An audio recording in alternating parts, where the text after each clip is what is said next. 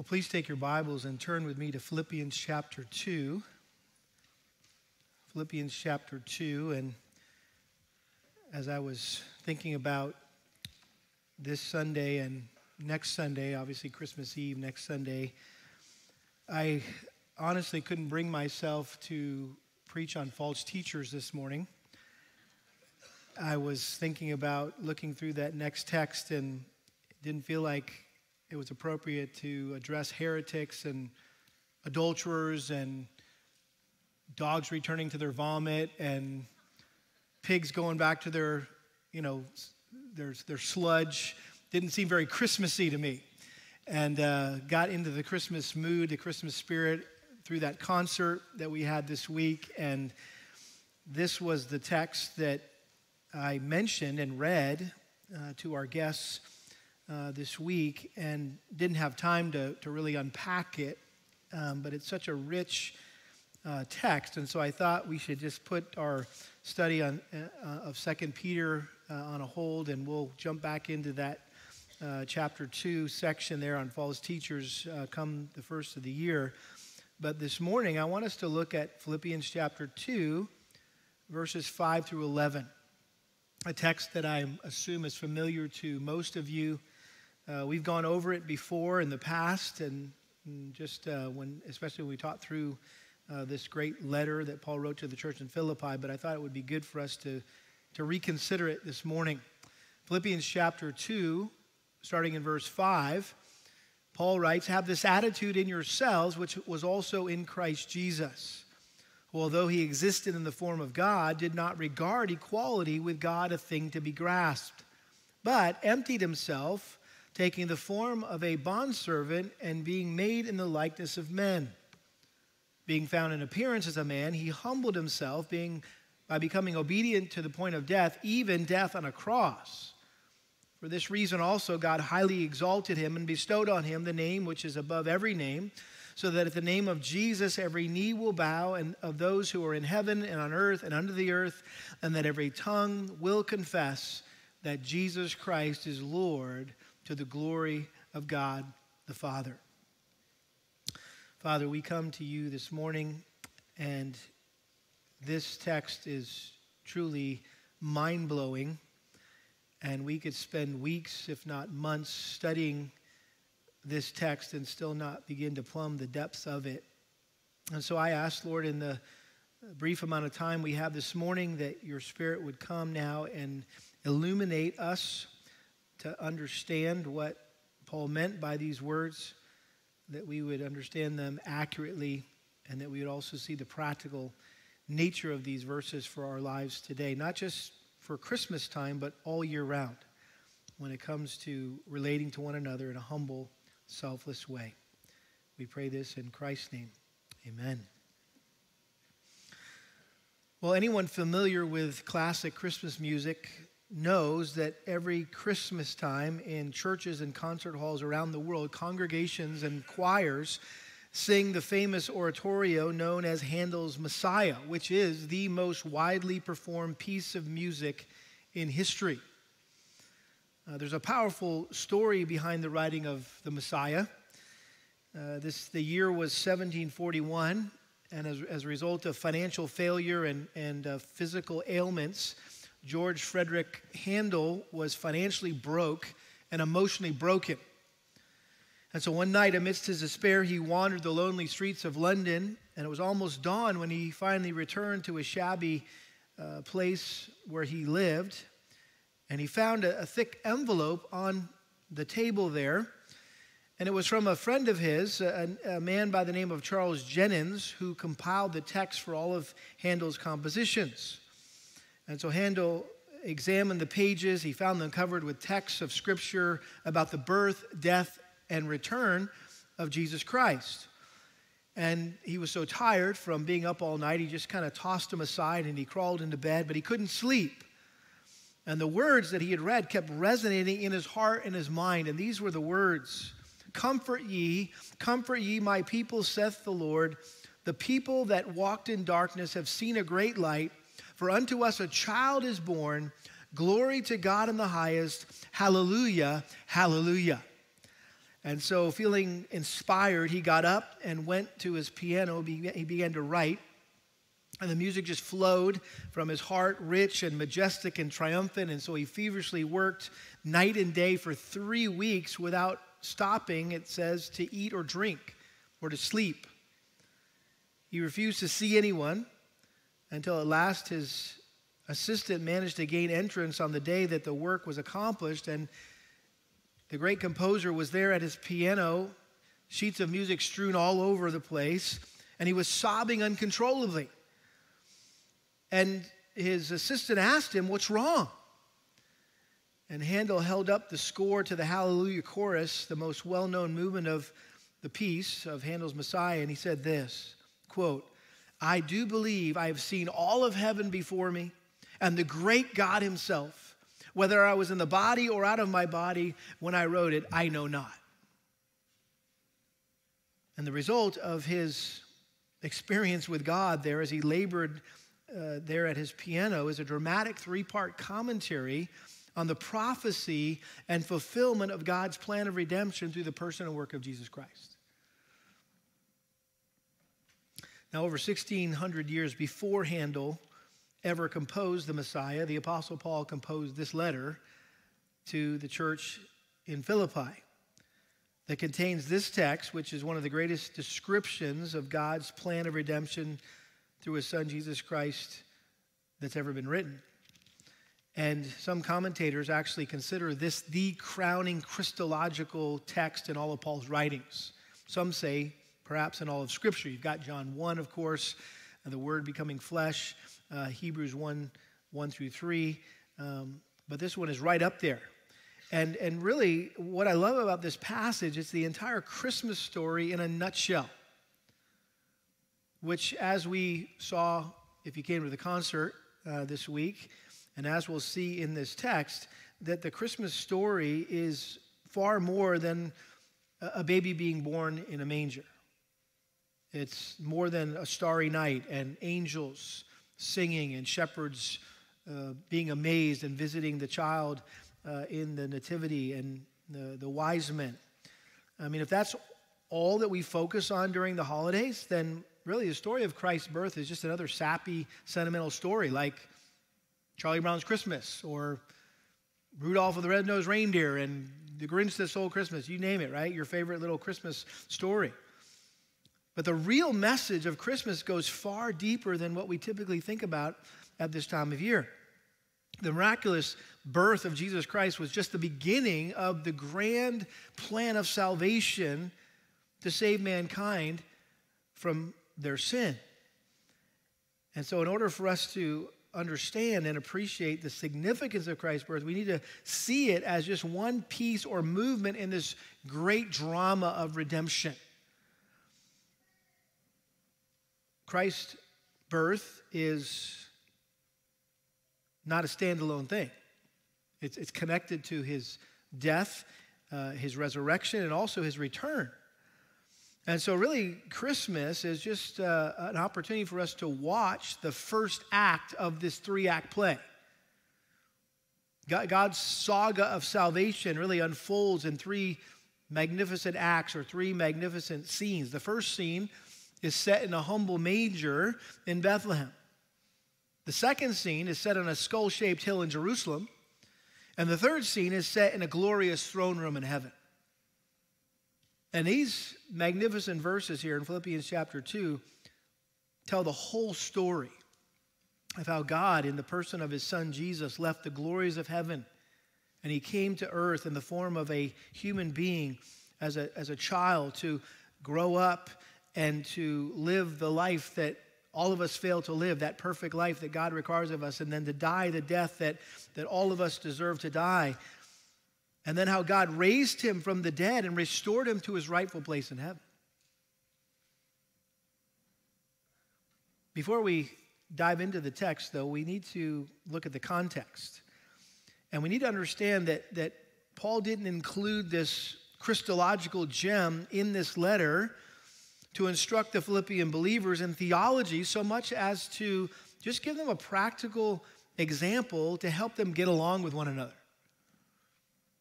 And the rich theology about the person and work of Christ in verses 5 through 11 are really just simply almost an incidental illustration of the command that he gave to his readers in verses 3 and 4. And again, just look at the context here. Maybe start in verse 1. Therefore, if there's any encouragement in Christ, if there's any consolation of love, if there's any fellowship of the Spirit, if any affection and compassion, make my joy complete by being of the same mind, maintaining the same love, united in spirit, intent on one purpose. And so we know that one of the themes of Philippians is unity. And so for some reason, the unity was being threatened there in the church. And we get a sneak peek into why in verse 3. He says, do nothing from what? Selfishness or empty conceit or pride, but with humility of mind, regard one another as more important than yourselves. Do not merely look out for your own personal interest, but also for the interests of others. So selfishness and pride were disrupting the relationships within the church and threatening the unity of the church. And so in order to press home this exhortation to humbly and selflessly serve one another, Paul provided this unforgettable example of selfless humility, which was all about Christ's condescension and his subsequent coronation. And the verses that follow here really could be summarized in 3 simple words. There's a cradle, there's a cross, and there's a crown. And all 3 of these are included or implied in the narratives that we've been reading about in the Gospels, the Christmas story in Matthew and Luke, which we'll touch on here from time to time as we go through this text. So let's take a closer look now at this majestic description of the incarnation of Christ, the crucifixion of Christ, and the exaltation of Christ. So first of all, the cradle. The cradle. Look at verse 5. Have this attitude in yourselves, which was also in Christ Jesus, who, although he existed in the form of God, did not regard equality with God a thing to be grasped, but emptied himself, taking the form of a bondservant and being made in the likeness of men. First, very important truth to understand, Jesus didn't come into existence in a manger in Bethlehem. Notice this, who although he existed already in the form of God. This is a reference to the pre-existent state of the second member of the Trinity in eternity past. We know him as Jesus. And that word form, he existed in the form of God. In the original Greek means an outward manifestation of an inward reality. In other words, Jesus didn't merely resemble God, he actually was God. And Jesus has always been and will always be completely coexistent, co-eternal, and co-equal with the Father. There's many verses in the Bible that make that very clear. Undeniably clear, unmistakably clear. For example, John chapter 1, verse 1, in the beginning was the Word, and the Word was with God, and the Word was God. He was in the beginning with God. Verse 14, and the Word became flesh and dwelt among us, and we saw his glory, glory as of the only begotten from the Father, full of grace and truth. And we know Jesus claimed to be equal to the Father. And that was not a misunderstanding on our part, because that's exactly how the Jews understood what he was saying about himself, and that's why they wanted to kill him. John 5:18, John 10:30 talk about that. Colossians is another place we see the deity of Christ here. Colossians 1:15, he is the image of the invisible God, the firstborn of all creation. Colossians 2:9, for in him all the fullness of deity dwells in bodily form. Hebrews 1, verse 3, and he is the radiance of his glory, the exact representation of his nature, and upholds all things by the word of his power. I was talking to somebody after first service, and it was just a mind-blowing thought that when Jesus was that little baby in that feeding trough, while he was completely helpless from a human perspective, in light of his deity, he was upholding all things by the word of his power at that very moment. Again, what does Paul say here? Notice back in Philippians chapter 2, he says, who although he existed in the form of God, did not regard equality with God a thing to be grasped. Again, it's not that he denied that he was equal with God. We know he didn't. It's very clear. He said, no, I and the Father are one. So what did Paul mean? He did not regard equality with God a thing to be grasped. That even though Jesus has always been God, he did not cling to or hold on to his position or insist on his rights and his privileges. He could have refused to leave the glory and majesty that he enjoyed in heaven, but instead he willingly renounced his rights, renounced his privileges as God, and or you could say it this way, he temporarily relinquished or laid aside his position in heaven, but it didn't affect his person. Didn't affect who he really was.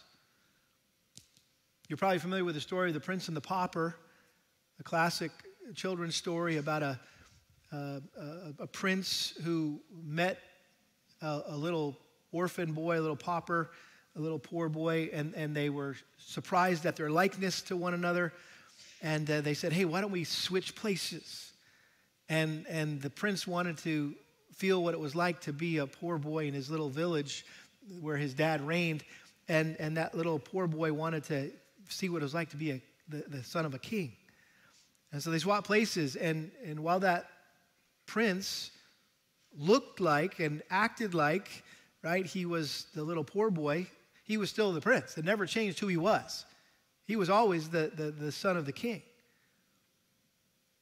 And that was true of Jesus. While he was here on this earth, he never insisted or demanded to be treated with the honor and glory that are rightfully his. While he was on earth, he never used his divine powers or prerogatives for his own personal advantage. I mean, he could have turned stones into bread to satisfy his hunger, but he didn't. He could have jumped off the temple without getting hurt, but he didn't. He could have called legions of angels to rescue him from being arrested and killed, but he didn't. He gave up the independent use and display of his divine power and glory. In other words, he limited how and when he visibly manifested his splendor and his majesty according to the will of the Father. And it was all about the will of the Father for Jesus. John chapter 5, verse 30. I can do nothing on my own initiative. As I hear, I judge, and my judgment is just, because I do not seek my own will, but the will of him who sent me. John 6, verse 38.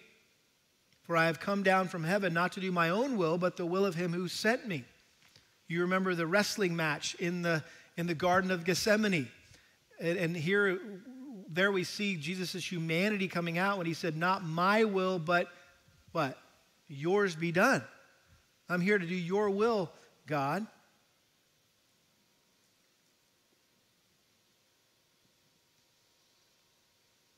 And then we come to probably the trickiest phrase in this whole text, and that is this: who, although he existed in the form of God, did not regard equality with God a thing to be grasped, but what?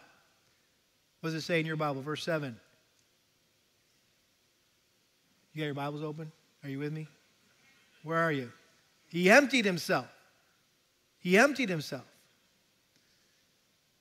This is the Greek word ekinosin, where we get the word kenosis.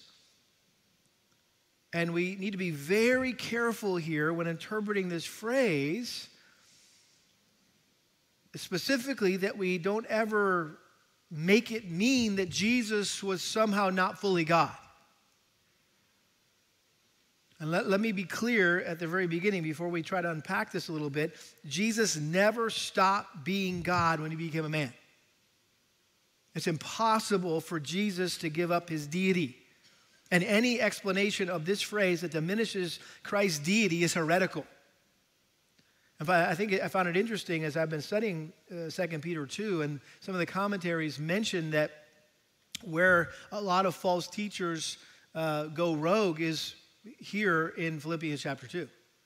You might do some reading online and you think the whole idea of kenosis is bad or wrong because it's really been hijacked by false teachers. And it's probably better to call it the kenotic theory. That's the heretical part of the kenosis, right? It's referred to as the kenotic theory. And so what are we saying here? What was Paul saying here? Jesus emptied himself of what? Not his divine attributes, but his divine rights and privileges. Not for one moment during his life on earth did Jesus ever not possess all the attributes of God. But again, he limited the use of them. He subjected himself to human limitations, but he remained omnipotent and omnipresent and omniscient. That's why he did miracles and he read people's minds. He traveled long distances. He walked on water.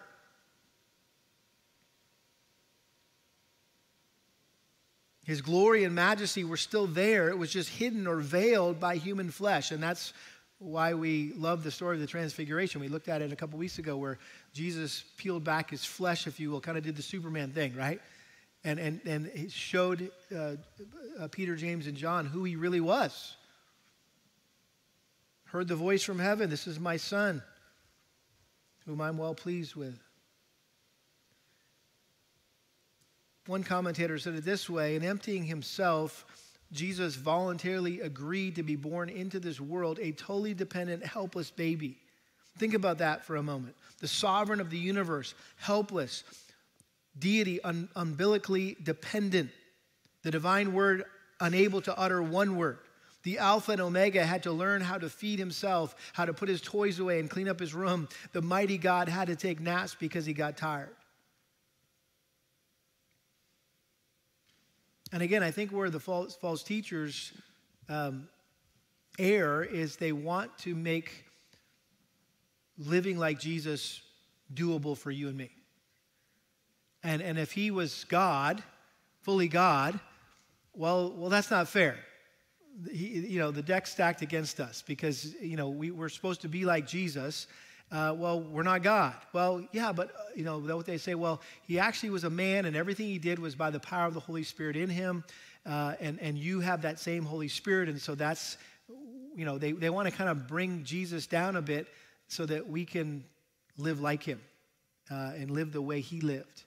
Instead of going, well, we really aren't like Jesus, okay? He had something going for him that we don't. He was God. Again, we need to be extremely careful in how we explain this phrase, emptied himself. And I think Paul helped us here. No need to go outside of the scriptures to just define what that meant, because the following four phrases in verses 7 and 8 give, I think, the best explanation of what emptied himself means. Notice he says, but emptied himself, number one, taking the form of a bondservant. Taking on something is a term of addition rather than subtraction. And I think that's helpful that the incarnation was not a subtraction of anything of who God was, who Jesus was. It was an addition of what? Humanity. Jesus never surrendered or gave up his deity, but he took on an additional nature. He came to earth as a slave whose main task was to serve others. Mark 10:45, the Son of Man did not come to be served, but to serve and to give his life a ransom for many. So just like a slave, Jesus didn't own anything. He didn't own a home, a business, a boat, a car, a horse, you name it. He had to borrow a donkey to ride into Jerusalem. Had to borrow a room to celebrate the Last Supper. He was even buried in a borrowed tomb. So he took the form of a bondservant. Secondly, he was made in the likeness of men, which is interesting because Genesis 1 says that God made us in his likeness, and now it seems that what Paul is saying, he made himself like us. He became one of us. He was born just like us. He grew up in a family with a mom and a dad and brothers and sisters like us, and he learned to trade like we do. He was hungry and thirsty and got tired like us, and he rejoiced at weddings, and he cried at funerals just like we do. I think if you passed by Jesus back in the day in which he lived, you wouldn't notice anything unique about him. He wouldn't have stood out in the crowd necessarily. He looked like every other face in the crowd. He didn't walk around with a perpetual halo over his head like so many times he's depicted in paintings. But while he was truly a man, he was not merely a man. Jesus was a real, live human being with one exception. He was without what? Sin. 2 Corinthians 5:21 says, he who knew no sin was made sin for us. And so he took on all the frailties, all the problems that come with living in a sin-cursed body and a sin-cursed world, and yet he never sinned. The third thing Paul said here is he was found in appearance as a man. He was found in appearance as a man. He looked human, but he was more than human. While he appeared outwardly to be no different from any other person, he had a divine nature encased in human flesh. And that doesn't mean he was half man, half God. He was fully man and fully God. 100% man, 100% God. You say, that doesn't make any sense. You're right. To us, that makes no sense. How could, that's impossible from a human perspective. But with God, all things are possible. Nothing is impossible with God. And so this is what theologians refer to as the hypostatic union, one person with two natures. And we have to come up with these fancy terms because, like, what are you going to call that? That's a mystery. I don't understand that. Well, let's call it this. And just kind of leave it over there in the corner and go, okay, let's not go too deep into that because it's just going to make our mind blow up if we try to overthink that. But we put it in the category of things like God's sovereignty and man's responsibility and the doctrine of election and things that at the end of the day make no logical sense to us, right? But we have to accept by faith because it's there in the scriptures. And so if it says it, we believe it, even though we may not understand it fully. In the account that Tom read earlier, Matthew chapter 1, we see this tension here. And, you know, it reads just like a normal story about a baby being born, but there's definitely a lot of theology going on behind the scenes here.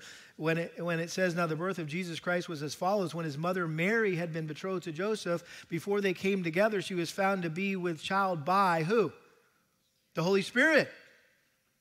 And Joseph, her husband, was a righteous man, not wanting to disgrace her, planned to send her away secretly. But when he had considered this, behold, an angel of the Lord appeared to him in a dream, saying, Joseph, son of David, do not be afraid to take Mary as your wife, for the child who has been conceived in her is of the Holy Spirit. She will bear a son. You shall call his name Jesus, for he will save his people from their sins.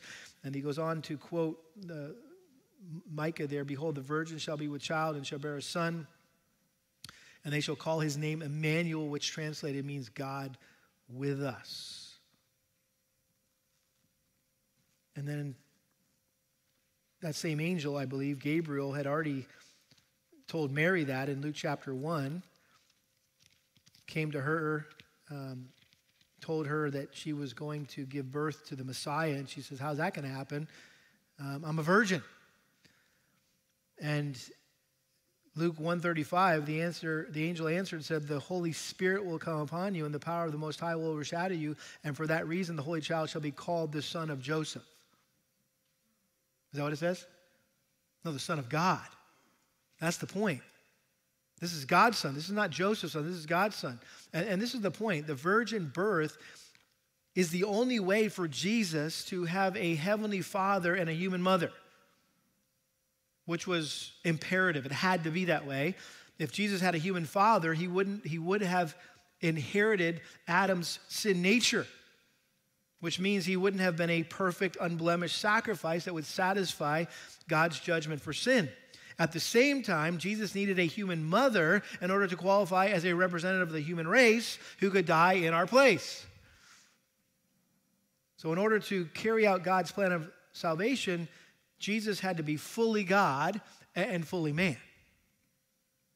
And if he was anything less, then it would have been impossible for him to save us from our sin. That's just scratching the surface about the incarnation. Okay, a lot more we could say about that. But let's turn now to the cross. We've seen the cradle. Now let's look at the cross and the crucifixion of Christ. Again, back in Philippians chapter 2. Notice how Paul goes on here.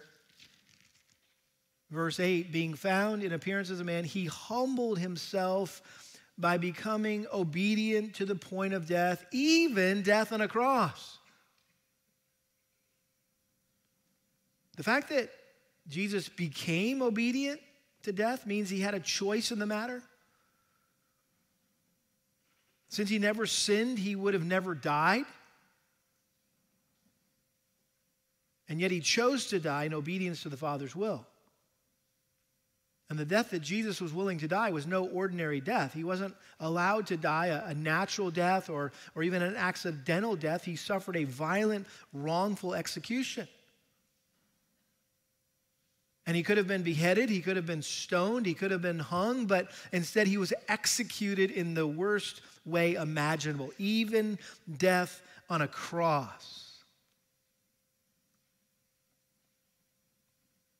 Crucifixion was perhaps the cruelest, most excruciatingly painful, shameful form of execution ever designed by man. Originally devised by the ancient Persians and Phoenicians, later perfected by the Romans as a form of capital punishment.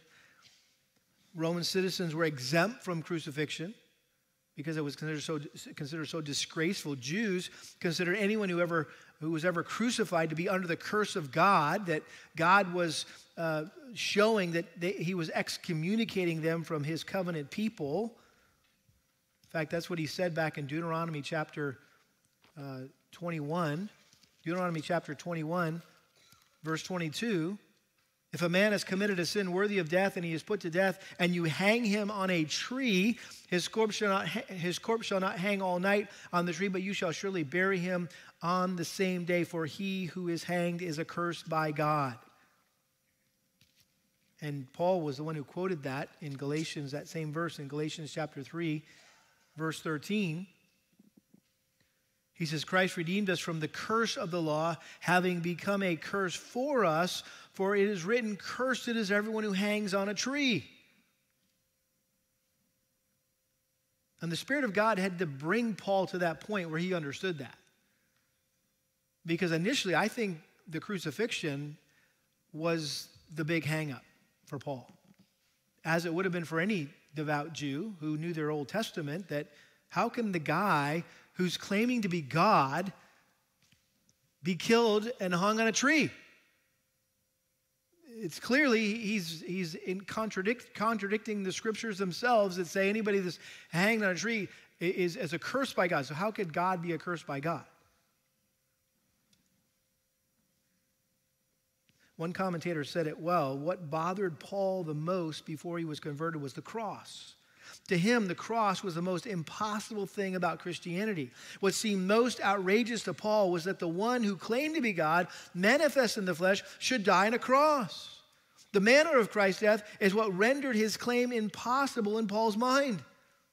The idea that the man who claimed to be Israel's Messiah should die an accursed death was not just outrageous, it was blasphemous. What seemed the most impossible thing about Christianity for Paul became the most impressive thing about Christianity. I think that's part of what's involved here when he wrote, even death on a cross. Because after Paul had come face to face with the risen Lord Jesus Christ on the road to Damascus and knocked him off his horse and blinded him, the cross no longer tripped Paul up. It's what he boasted in, what he boldly preached. 1 Corinthians chapter 1, verse 18, for the word of the cross is foolishness to those who are perishing, but to us who are being saved, it is the power of God. And he goes on to tip his hat, if you will, to his fellow Jews, but we preach Christ crucified, to Jews a stumbling block. And I love how he said it in 1 Corinthians 2:2, for I determined to know nothing among you except Jesus Christ and him what? Crucified. And then in Galatians 6:14, but may it never be that I would boast except in the what? Cross of our Lord Jesus Christ, through whom which the world has been crucified to me and I to the world.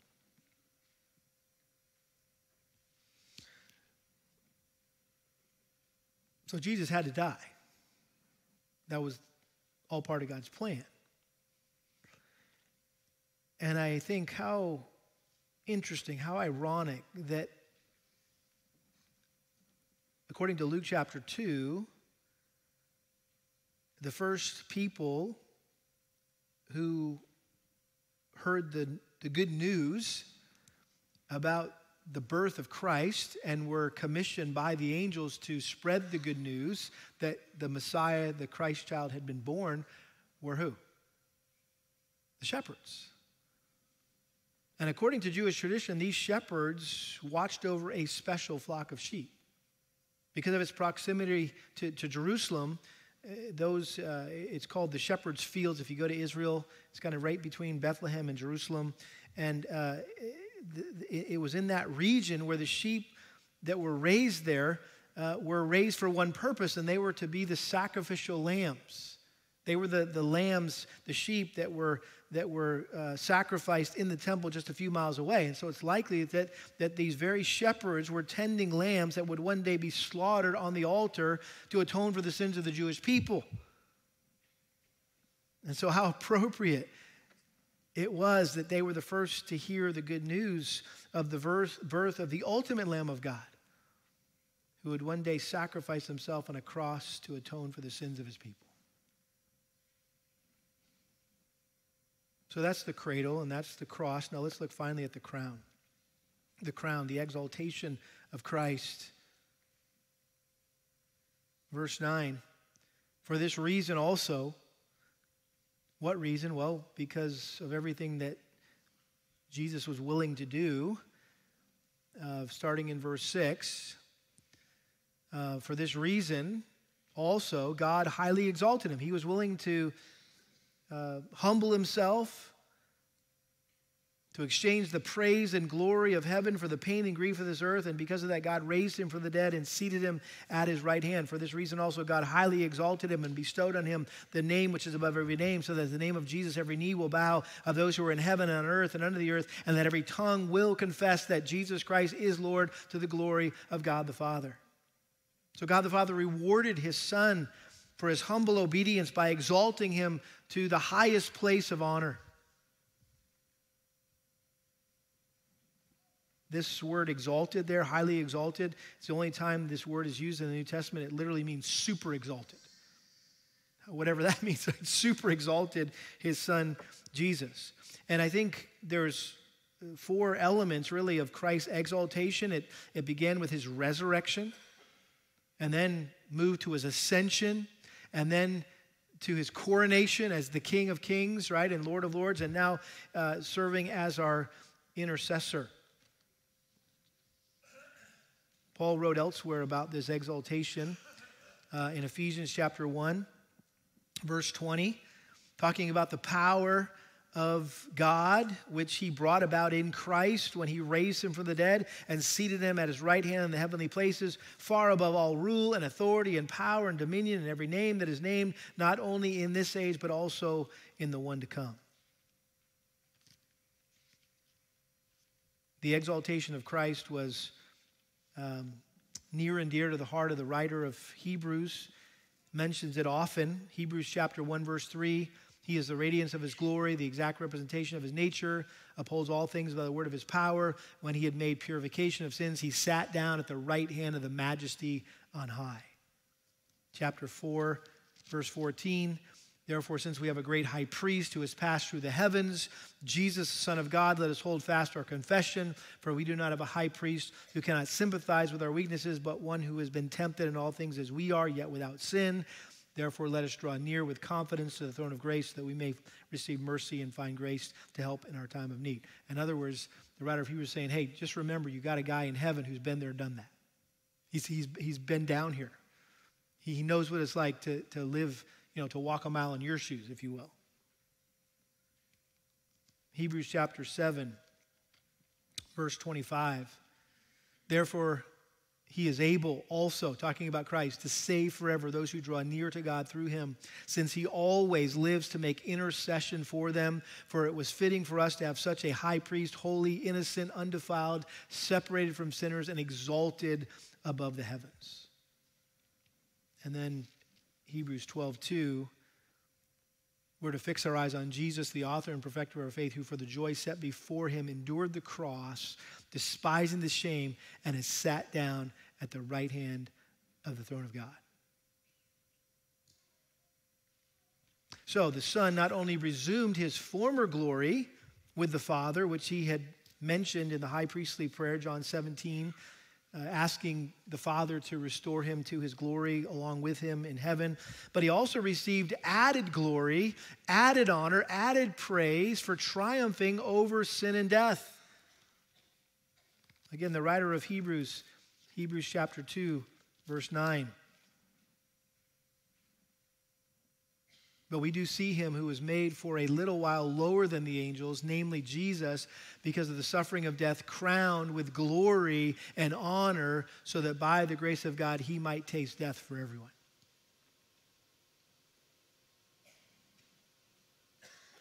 So, what did this exaltation include? Again, back in Philippians chapter 2, it says that God bestowed on him the name which is above every name. Which, by the way, God's Son has lots of names in Scripture, including Emmanuel, Wonderful Counselor, Prince of Peace, Mighty God, Ancient of Days, Alpha, Omega. But I think he was referring specifically to what name. He says it in the next verse, so that at the name of what? Jesus, every knee will bow of those who are in heaven and on earth and under the earth. Jesus was the name that the angel told Joseph to give to their son, Jesus, because he would take away the sins of the people. Didn't sound right. Let me say it how the Bible says it. For she will bear a son, you shall call his name Jesus, for he will save his people from their sins. And so we know there's no other name given among men whereby men can be saved, where we can be saved but the name of Jesus, right? Acts talks about that. And so it would perhaps be natural just to kind of assume, Jesus, name above every name, leave it at that. But I think there is more going on here, because if you look further in verse 10, he says, so at the name of Jesus, every knee will bow, and of those who are in heaven and earth and under the earth, and that every tongue will confess that Jesus Christ is Lord, to the glory of God the Father. You may not see this because they don't italicize it or bold it like is often the case when somebody quotes the Old Testament. But Paul was borrowing the words of the prophet Isaiah from Isaiah 45.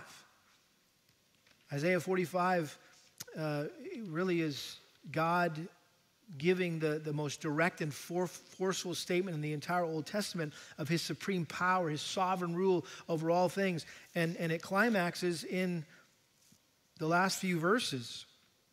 Isaiah 45, verse 22. See if this doesn't sound familiar. Turn to me and be saved, all the ends of the earth, for I am God and there is no other. I have sworn by myself, the word has gone forth from my mouth in righteousness and will not turn back, that to me every knee will bow and every tongue will swear allegiance. That sound familiar? That's exactly what Paul was saying here.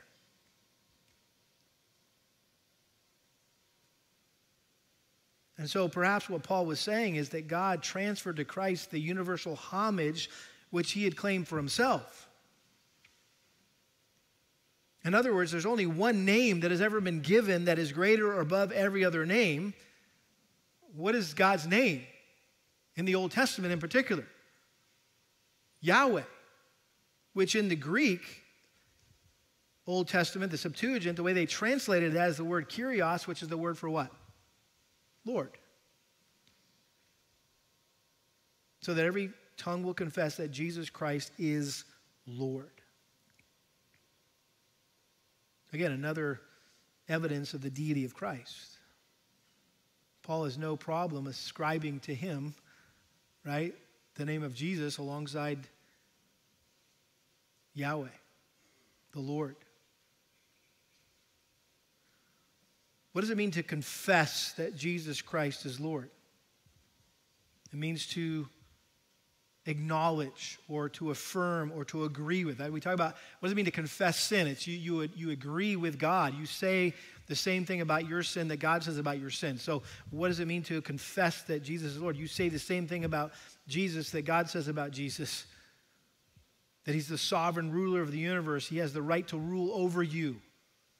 Everyone, everywhere is subject to Christ's lordship. And he includes a list here of those who are in heaven and on earth and under the earth. Every intelligent, rational being in the entire universe will one day acknowledge Jesus Christ as Lord. Angels and saints in heaven, every person on earth, demons, and the damned in hell. And the point is this: Christ is Lord over your life whether you admit it or not. He is Lord over your life whether you like it or not. You can't deny it. You can't resist it. Or I guess I could say it the other way. You can deny it. You can resist it, but it doesn't change the fact that it's true. It reminds me of the last couple of presidential elections in our country where people have not, they've had a difficult time accepting the results of the election. And they have a hard time submitting to the fact that the person in the White House is actually the president. And a little phrase has become popular in our day. It's not my president. Not my president, right? The Democrats were saying that for a little while, and then all of a sudden the Democrats are saying that now, or vice versa. Republicans are saying that now, back and forth, right? It's not my president. Well, it doesn't matter how much you don't like it or how much you rail against it. You have no choice but to accept it and submit to it. It is what it is. And in similar fashion, those who deny the claims of Christ and go through life saying, Jesus is not my Lord, not my Lord, will one day be forced to bow their knee to him and confess that he is Lord, albeit unwillingly and bitterly, because at that point it will be too late. Every soul from every age will confess that Jesus is Lord for all eternity in one of two places, either in heaven or in hell. You name it. Pilate, Nero, Hitler, Osama bin Laden, you fill in the blank. Satan himself, who has blinded the minds of so many that they can't see that Jesus is Lord, will all one day bow the knee to Christ. And so the answer to the question where we will spend eternity is really determined by when we admit and submit to the authority of Christ. And how much better to willingly and gladly commit our life to Christ as our Lord and Savior now, in what the Bible calls the day of salvation, rather than wait for the day of judgment when it won't make any difference to the eternal state of your soul. But if you act today, it will make a difference. And you'll be saved from your sin and from death and hell. Romans 10:9 says, if you confess with your mouth Jesus is Lord and believe in your heart God raised him from the dead, you will be saved. Notice the last phrase, don't want to skip that.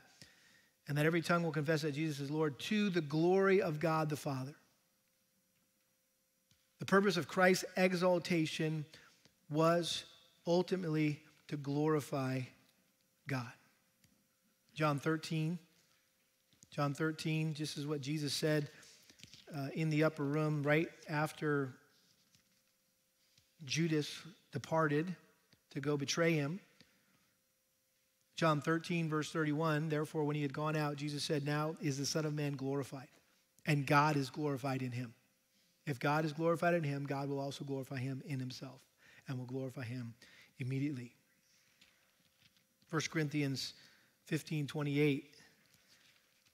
1 Corinthians 15:28.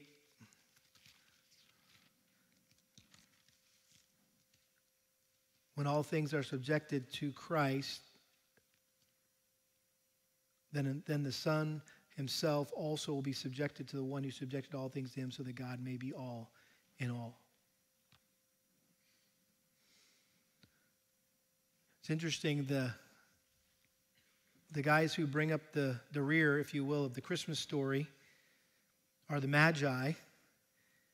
They're typically the last guys mentioned in the story, and rightfully so, because according to Matthew chapter 2, they didn't come, they weren't there at Christ's birth. They were there probably a year or two after, when Jesus was a toddler.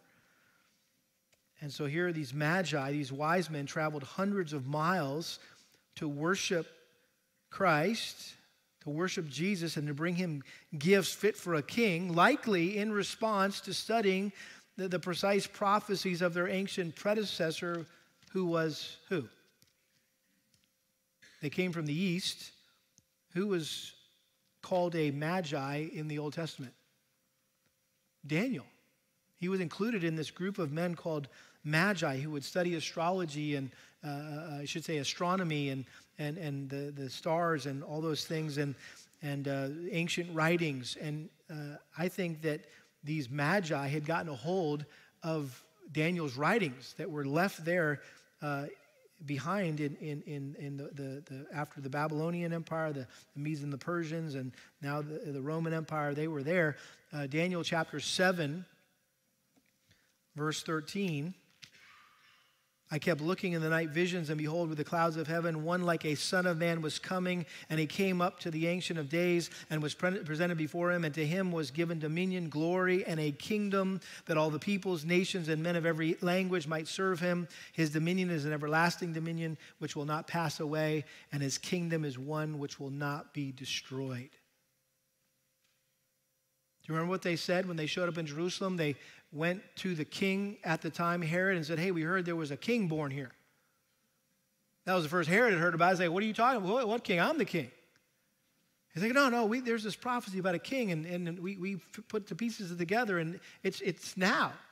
He's somewhere. And as you know, Herod went on a wild rage, went on a killing rampage and slaughtered all the males in Bethlehem, 2 years old and younger,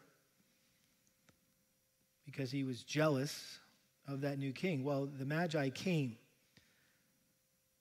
I think, in response to that prophecy of a king who was going to have a kingdom that would last forever, and whoever he was worthy to be worshipped. And so Daniel's prophecy of a coming king who would reign forevermore, I think, brings us back to where we started this morning, and that is what so moved Handel as he composed the Messiah.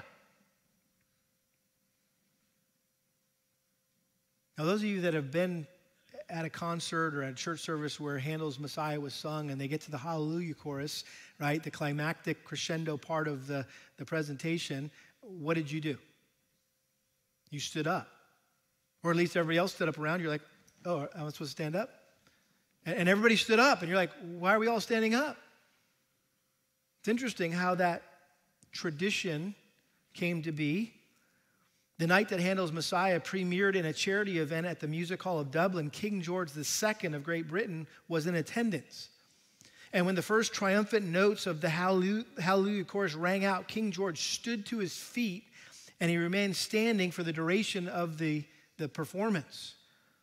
And in those days, royal protocol required that whenever the king stood, so did everyone else in his presence. And so everybody's like, oh, the king's standing. We got to stand up. So they all stood up. And so the entire audience and even the orchestra stood up as well, initiating a tradition that has lasted more than 2 centuries. Some say, well, the king had gout and, he was uncomfortable. And so that was just a good point. He was kind of it's kind of towards the end. He needed to get some relief for his feet, his legs. I don't believe that. A lot of other people don't believe that.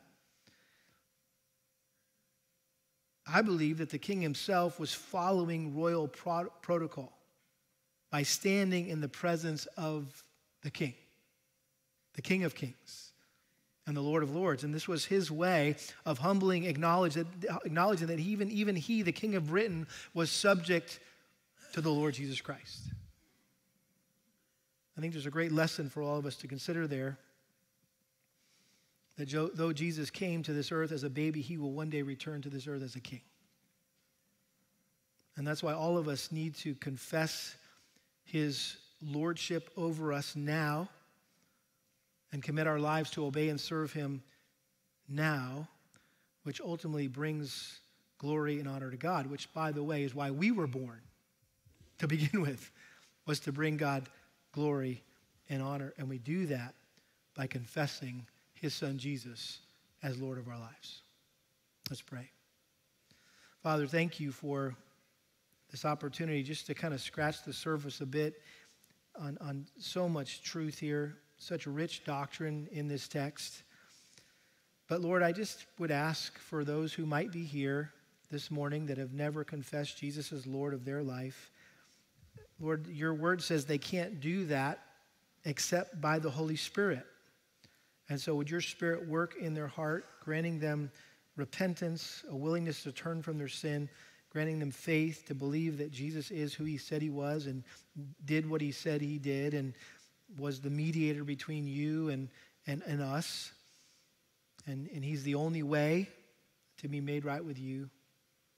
And Lord, for the rest of us, I pray that this text would provide us much food for thought, a